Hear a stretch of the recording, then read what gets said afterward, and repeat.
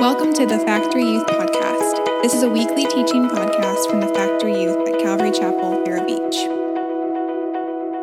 And we're glad to be here. Do you guys have your Bibles tonight? Yeah. Who has a paper Bible? Anyone? Who has a Bible on their phone? One person. Who has a paper Bible? She kind of held it up like this. If you don't have your Bible on your phone, just download the app. It's really easy. I know kids in my youth group are like, I don't have room on my phone. Well, that's a completely different problem. Delete whatever app you need to delete and download the Bible. The Bible's not just an old book. We believe it's a living Word of God, and it has everything that you need for your life today. And so if you have not read your Bible, it's one of the greatest things you can do. Today we're going to read two scriptures. The first is in Mark chapter 10. And so we find Jesus.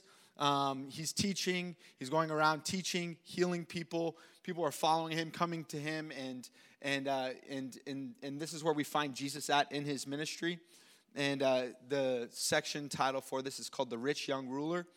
So it's this, and it says, "And as he," that's Jesus, "as he was setting out on his journey, a man ran up and knelt before him and asked, 'Good teacher, what must I do to inherit eternal life?' And Jesus said to him, 'Why do you call me good? No one is good except for God alone. You know the commandments: do not murder, do not commit adultery, do not steal, do not bear false witness, do not defraud, honor your father and mother.' And the young man said to him, 'Teacher, all these things I have kept from my youth.' And Jesus, looking at him, he loved him, and he said to him, 'You lack one thing. Go and sell all that you have, give it to the poor, and you will have treasure in heaven, and come and follow me.' Disheartened by this saying, he went away sorrowful, for he had great possessions." I'll read one more scripture. It's in Luke chapter 24, where we find ourselves. Jesus had just died on the cross. He was buried in the grave, and we find his disciples going to anoint his tomb and honor where he had been buried, essentially. It says this, "But on the first day of the week," it was on Sunday, "at early dawn, they went to the tomb, taking spices they had prepared. And they found the stone had been rolled away from the tomb. But when they went in, they did not find the body of the Lord Jesus. And while they were perplexed about this, behold, two men stood by them in dazzling apparel. And they were frightened, and they bowed their faces to the ground. And the men said to them, 'Why do you seek the living among the dead?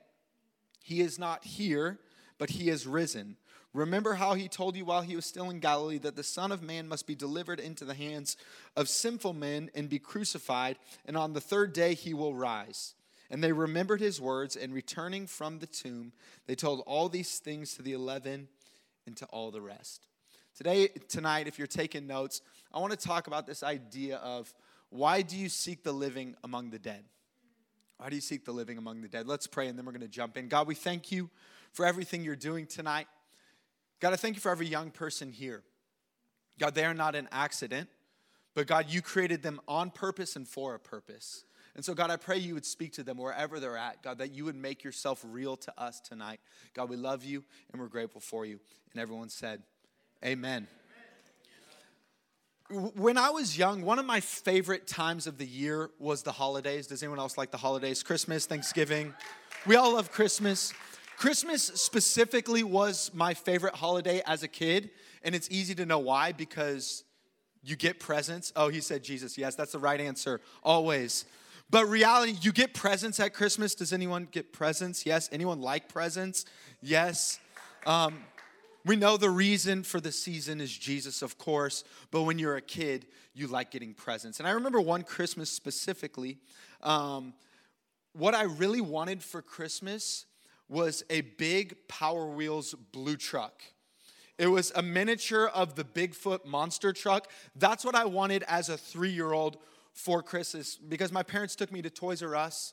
They don't really have those anymore, but when I was young, there was a big toy store with a lot of toys. You'd actually go to it.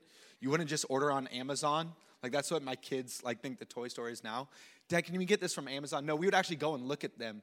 And so my parents took me there, and I saw this big blue truck, and I'm like, Mom and Dad, that is what I want for Christmas. But my parents were youth pastors at the time, and I'm a pastor's kid, and they did not make a lot of money. And that Power Wheels truck was too expensive. And so my dad did the one thing he knew how to do, and he started praying. Like after we left, he went back, and he was weird like this. He went and prayed over the truck. He's like, God, I thank you that this is going to go on sale. Things don't go on sale before Christmas. But my dad's prayers work, and the truck went on sale. And so my parents got me the truck. It was awesome. And I remember Christmas morning as a 3-year-old. I don't really remember it, but I've seen the videos. I woke up. I'm walking down the stairs, excited to receive my gift. And under the tree, or right next to the tree, I see the big blue truck. The thing I had wanted, it had the ribbon on it like the car commercials. And I saw this big blue truck, and all of a sudden I begin to walk towards this big blue truck. But out of the corner of my eye, something catches my attention. And all of a sudden I divert my walk, and I begin to walk another direction. And instead of going to the toy that my parents purchased for me, I begin to walk over to the box that the big blue truck came in. And all of a sudden, I got in the box, and no joke, for hours, I wouldn't even touch the truck. I began to play in the big box that it came in. You know, this was like that SpongeBob episode, Imagination, where he's just like playing in the box. That's what I was doing. And it wasn't until my cousin Josh went and tried to play with my truck, I was like, oh no, forget about it, that's mine. And I started driving it. But it's so interesting to me, instead of playing with the gift that I wanted and that my parents got for me, I chose to play in the box instead. The thing that was kind of an empty shell of the actual gift is something I chose over the gift. I feel like this is kind of a picture of how a lot of us live. You see, God has given us this gift. It's a gift we are all searching for. And the rich young ruler in this story kind of hits the nail on the head of what this gift is. We are all looking for this thing called eternal life. It is life to the fullest. It is a life of purpose. It is a life of joy and value. It's finding the reason we were created to live. You see, a lot of us are alive, but you can be alive and still not living all that God has for you. And oftentimes, just like me, we settle for an empty shell of God's best for our life instead of accessing the fullness of what God wants to give us. We go to the empty box and we're like, okay, this will do, and this is where I'm going to find my life. And we settle for an empty living instead of living life to the fullest.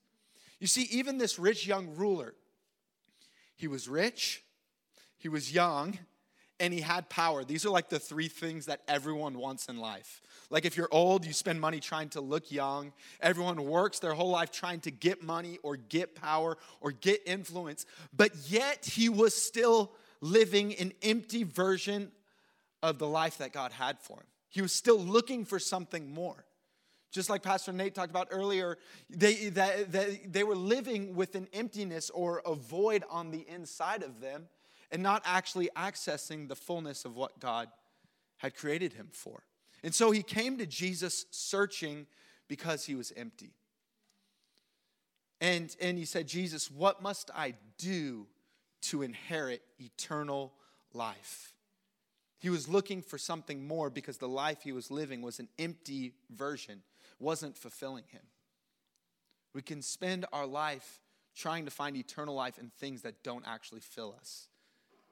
He said, what must I do to inherit eternal life? What you must understand about this idea of eternal life. You know, growing up in church, when I would hear this term eternal life, oftentimes I would think of life after this life. I would think of one day in heaven, I'll be with Jesus and everything will be good. He's not talking about life after death. He's actually talking about something even greater, a life that we access right now where you are at. You see, eternal means without beginning and without end. And this word life that he said, the Greek word for it is actually zoe. It means God's full life for us. It means purpose. It means value. It means peace. It means joy. It means love. It means the things that most of us spend our life trying to find. This is the type of life he's referencing. And this is the type of life that can only be found in Jesus. And so the rich young ruler who has everything, he has power, he has his youth, he has money, he's still searching for something more. And he says, Jesus, what must I do to find that life? What must I do to find that fulfillment? And right there, I think it's pretty interesting that he asked that question, what must I do? What must I do? Because many times, how we look at how we access God's best for our life, it comes down and is boiled down to, I just need to do better. If I could just do better, then I could have God's best for my life. If I could just be a better person, then I could have God's best for my life. And he's like, what must I do? And so Jesus says, hey, if you want eternal life, you have to follow all the commandments. And so Jesus lists some of them off.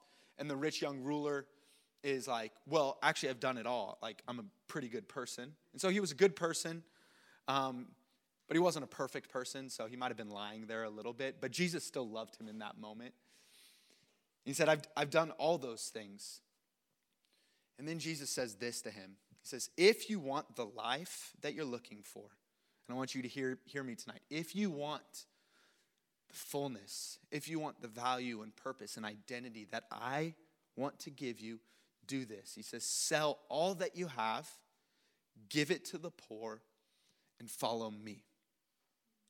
Sell all that you have, give it to the poor, and follow me.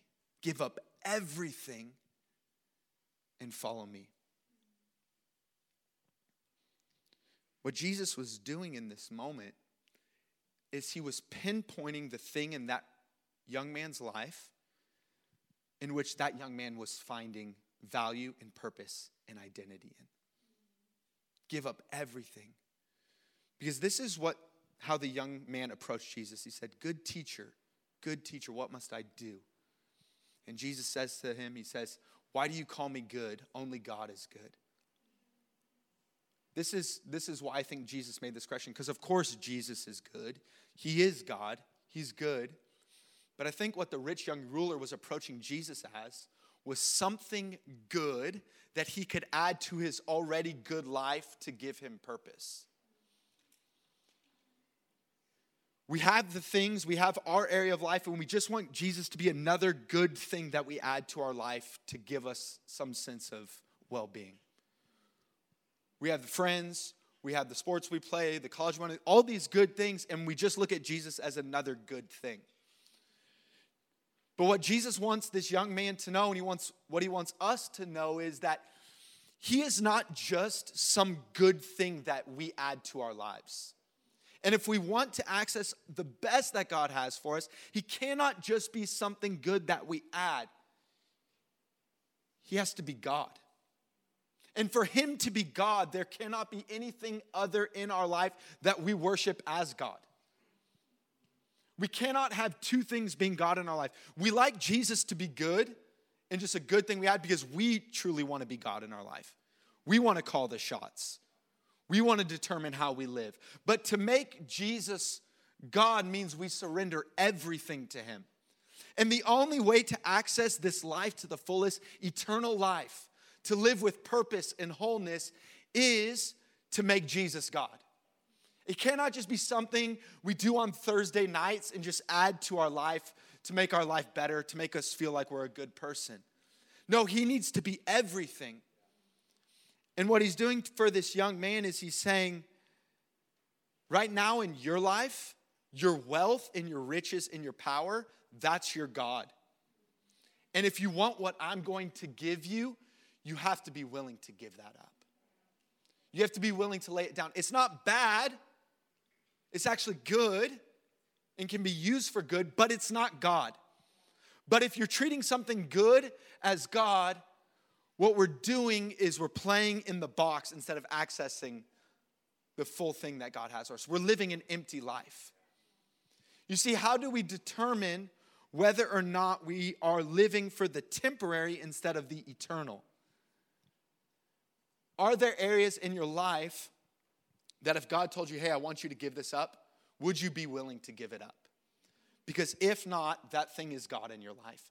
And if not, what you're doing therein is you are trying to find life in something that won't give it to you. Jesus said, sell all that you have. Sell everything that you have. Because this is what we got to understand. Receiving this life, eternal life that God wants to give you, it's not about doing, it's not about being a better person or having a better life. It's about surrendering everything so that you can receive this gift. It's not about earning a gift. It's about receiving a gift. You cannot pay for this gift on your own. Only Jesus could pay for it, and he paid for it on the cross when he died on the cross for us. And I want to let you know tonight that God wants to give you that life to the fullest. He wants to give you identity and value and purpose. But it can only come through receiving. But for a lot of us, it's hard to receive because our hands are already filled with things that we're trying to find life in. And if we want to receive, we have to let those things go. We have to be willing to let those things go. If we want to receive all that God has for us, we have to be willing to let those things die so that we could find life. But this is where it gets difficult. This is where it gets tough.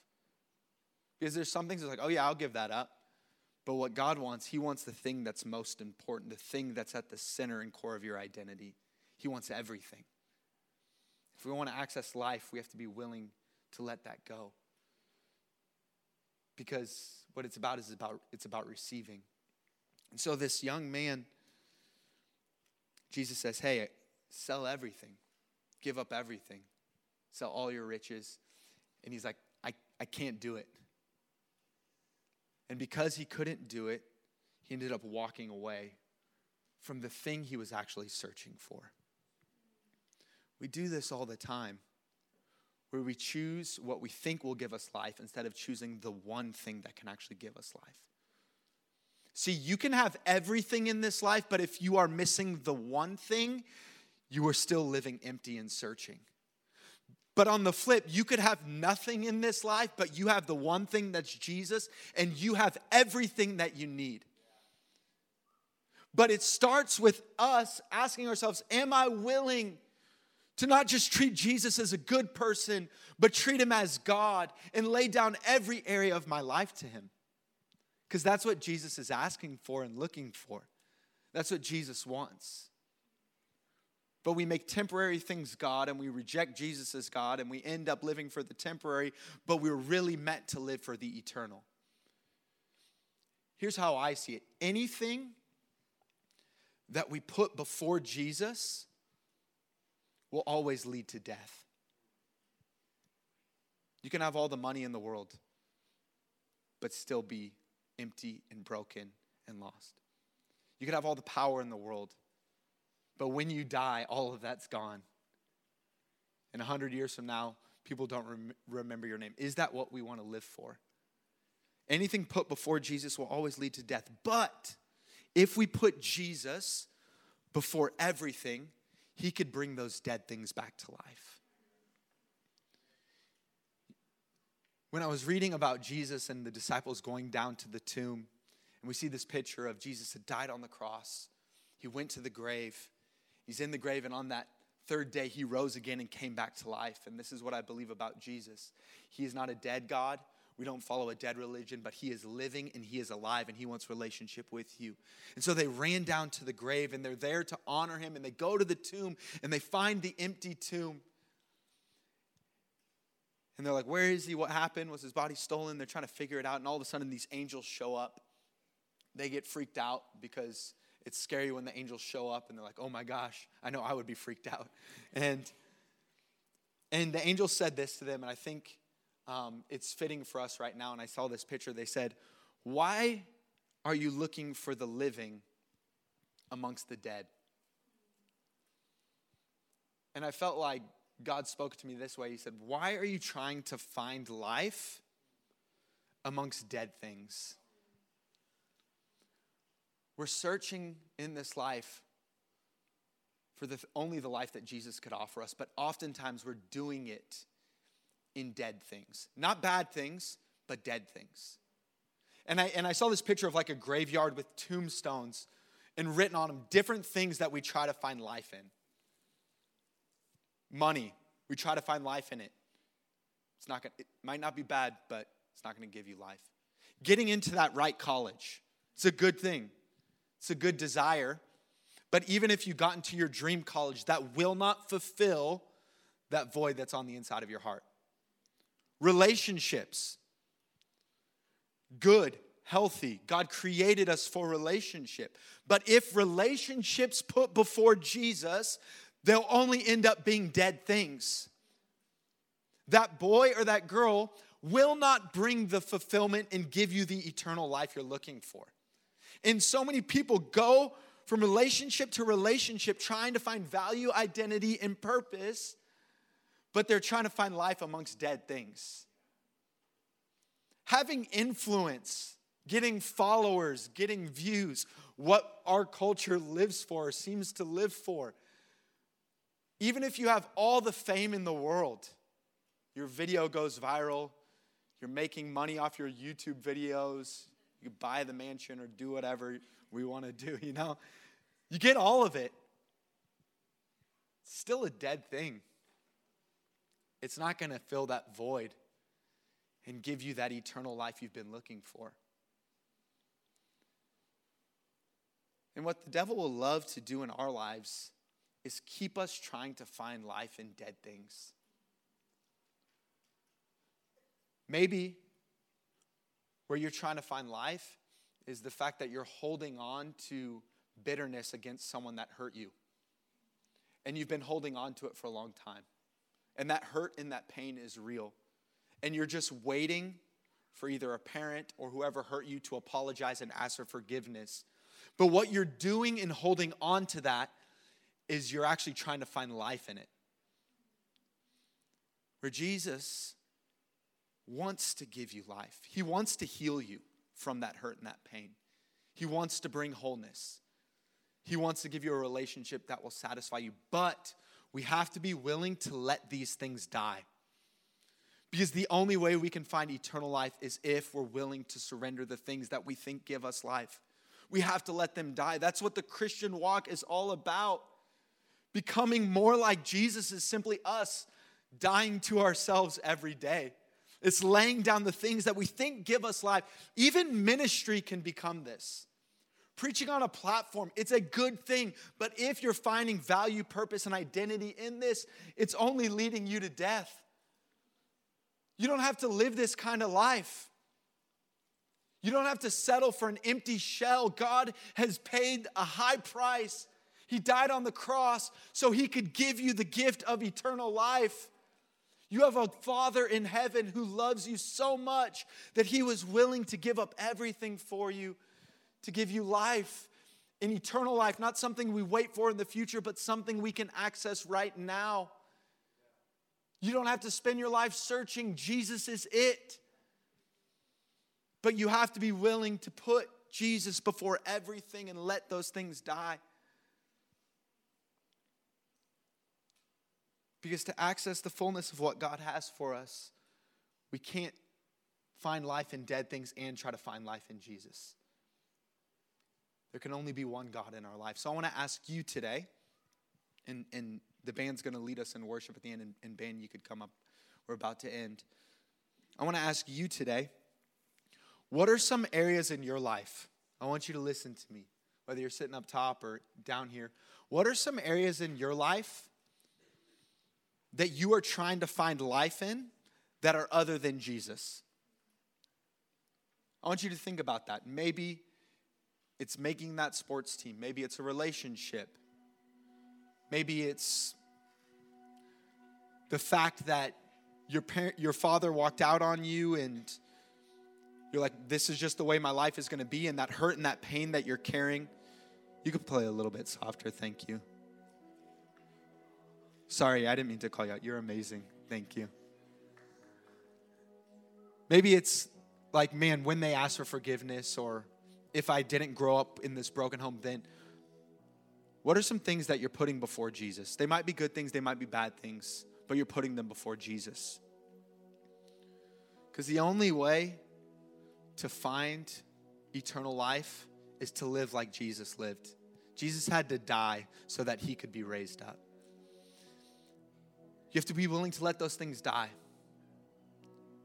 You have to be willing to submit them to Jesus as God.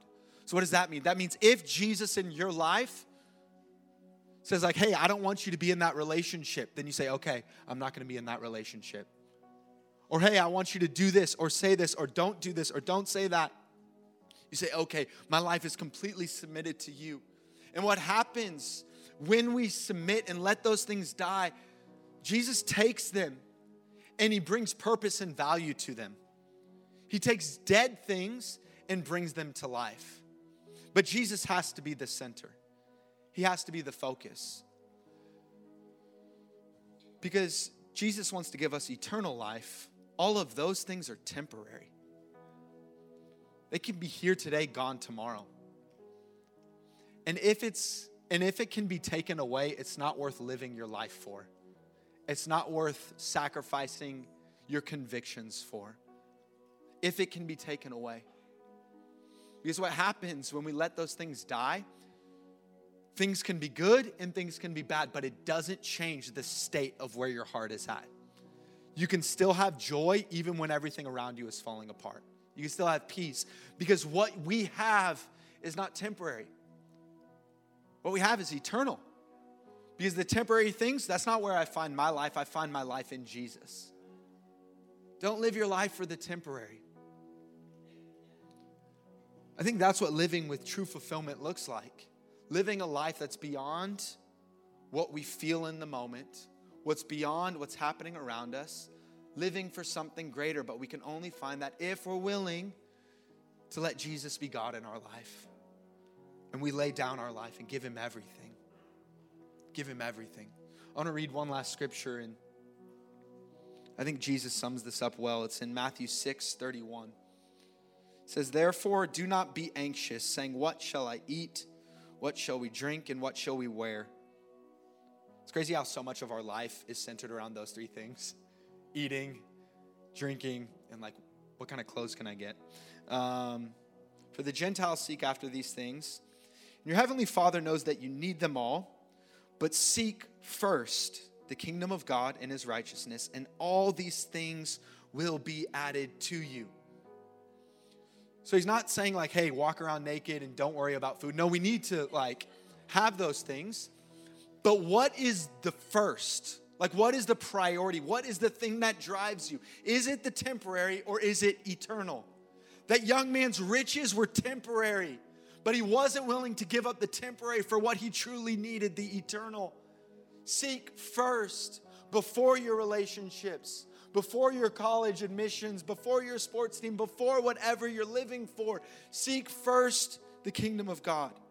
And therefore, do not be anxious about tomorrow, for tomorrow will be anxious for itself. Sufficient is the day, its own trouble. Just let go.